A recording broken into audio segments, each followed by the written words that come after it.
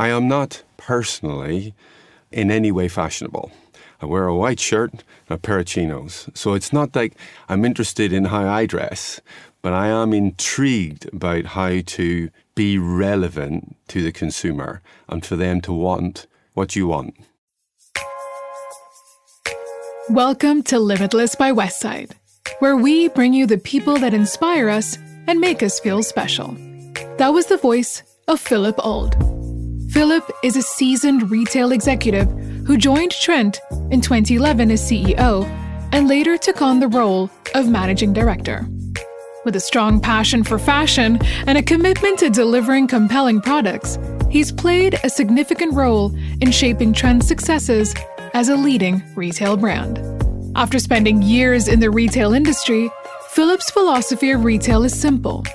You have to have products that the consumers want, and you have to constantly learn and get to know what they want.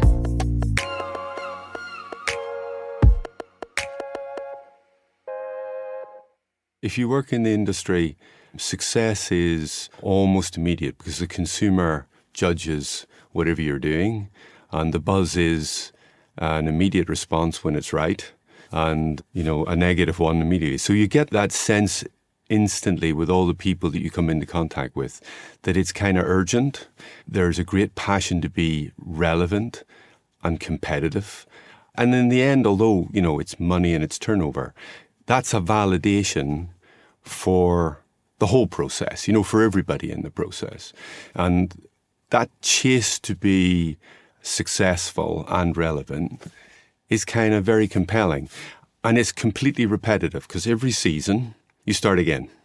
You're only as good as the immediate collection you've got, or how good your store looks, or how good the team is. And being part of that, I just found it unexpectedly exciting. I am not personally in any way fashionable. I wear a white shirt and a pair of chinos. So it's not like I'm interested in how I dress, but I am intrigued about how to be relevant to the consumer and for them to want what you want. You can give stuff away, or you can have something that people want that you also make a living from. And that is the fundamentally really simple thing. You got to have stuff people want repeatedly, continually, consistently. And for that, you need a lot of people who are as passionate as you are. And with passionate people, fostering a culture of collaboration and creativity within your team is the best way to consistently deliver a good store experience and, of course, products that sell. Philip takes us behind the scenes to understand better. I was with my colleagues yesterday. We were talking about the New Year festival, party time, and we were discussing some of the sort of little black dresses we were going to have. There was one particular dress, there was quite a few, but the one we were discussing was a beautiful looking dress, but when you felt the fabric, there was something wrong with the drape. Now, what I loved about my colleagues was their passion to say, okay, how do we fix that for the same price? If you get it right, that item at $9.99 is worth at least, honestly, double that. Now, the minute you have that feeling and the people who are doing the job, when they all look at each other and go, it's that stunning, then there isn't the discussion. It's got nothing to do with me personally. It's to do with the skill of that group of people putting that compelling product together. I just love that process because at the end we're producing something which I think is really good. So when you put on that dress, kurti, or palazzo pants from Westside, it's not the idea of just one person, but a whole village of imaginative minds that are behind the creation of that garment. And a good retailer is one that knows how to stay relevant, one that understands the needs of the customers as they change. I work with a lot of people who are very passionate about fashion. And there are some extremely good retailers in the business that you kind of admire because of their ability to stay relevant all the time. It's that constant change. You either see that as kind of threatening or a bit scary, or you just think about it as that's what we do. And every time the fashion moves on, it's a race to see who gets it first and who gets it very close to first, but offers it at a fantastic price. Regardless of your income, everybody wants the same thing. They want to look good. And the people we serve, therefore, it's about, can I engage you? And it's visual. It's just instinctive. You've almost got it in your hand without analysing it terribly much. And we've got to make that feeling happen on a consistent basis. And it needs a group of people. It's never about an individual. And it's constant reinvention all the time. Now, I can't think of anything more interesting. I don't want to do the same thing. I don't think the people who work alongside me want to keep doing the same thing. The other thing you have to do is keep it really simple. As simple as we can do, because complexity also kills you if you overanalyze stuff. For Philip, retail is about trust between the brand and the customer. Trust in the quality of the product, how it's priced, and that the price is fair. I don't think any lady or guy for that matter, if they come into your store and they buy something, it's a massive negative if 3 weeks later they come in and it's 30% cheaper. I've broken the contract. The contract is we will have the latest stuff and it will be relevant. And if I buy it, there has to be an element of trust. If these guys are selling it and they've got a powerful visual display, that reassures me that the brand is on message. The minute you break that, you disturb that equation. So we do make mistakes, but what we do with them is we just remove them from display and put them in the sale. Do not discount in season. We can tell ourselves there's no one way to do it. That's fundamentally, passionately why I believe in first price, right price. So what happens at the end of the season?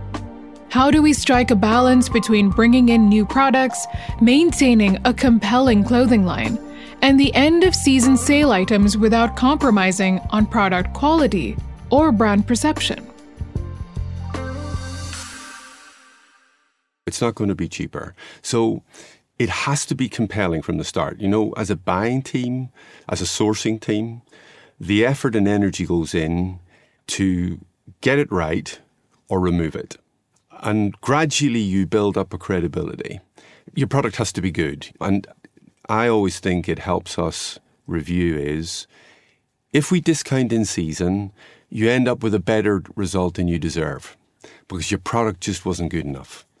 So you've got to concentrate on why did it fail? And the pain is immediate. That season. You can't say, no, we'll put it away in the bins and we'll forget about it. And you have to deal with it that season. So at the end of the season that you're trying to get the customer to buy from you, you have to clear all your mistakes, which is a sale. But I don't want to do it during the season. I want us to have all the new stuff and not to confuse the eye with the discounted leftovers. It has to be compelling. And it has to be compelling the month before sale as well as the first month in the season. So you have to keep bringing newness. And it's not any more complicated. As a consumer retail brand, innovation is key. And according to Philip, creating a culture that encourages innovation and pushing the boundary is what makes the core of a brand like Westside. And the team were saying, we need to keep trying things. So we came up with the idea that let's see how fast we could go from an idea to putting the product on the rack. And we always launch everything new on a Friday. That was kind of our passion. So that as a buyer on a Monday, you get a read everywhere at the same time about how good your product is. So it took a simple process of, we want to be able to measure it in lots of places. And we want to be able to give people free rein just to push the boundaries a bit and really try something that would maybe surprise our customers that we would sell at. And then we put it in a really high visibility place. And it was just like a form of fast fashion. The whole process had to be kind of done in 14 days. That was the idea. Culturally, it was far more important than commercially. It was the idea that you could really go for it and try new things. I believe that made us jump faster in general. We got edgier quicker because we talked about it. We talked about the new ranges, and I would say half of them were failures and the other half were very good because it was edgy. You were trying things. Sometimes they didn't quite come out because they were done quickly. But it created a culture of, this is special, this is what we really want to be, and therefore it accelerated our joint belief that we actually had the skills to be a really fashionable brand. And we're still on that journey. You never get there, you just keep getting better at it. That was Philip Auld, former managing director and CEO of Westside, who still, till date, continues to consult with Trent and was a key part of creating a lasting fashion brand that is Westside. Stay tuned for more stories of individuals that are inspiring and shaping the world of Westside on Limitless.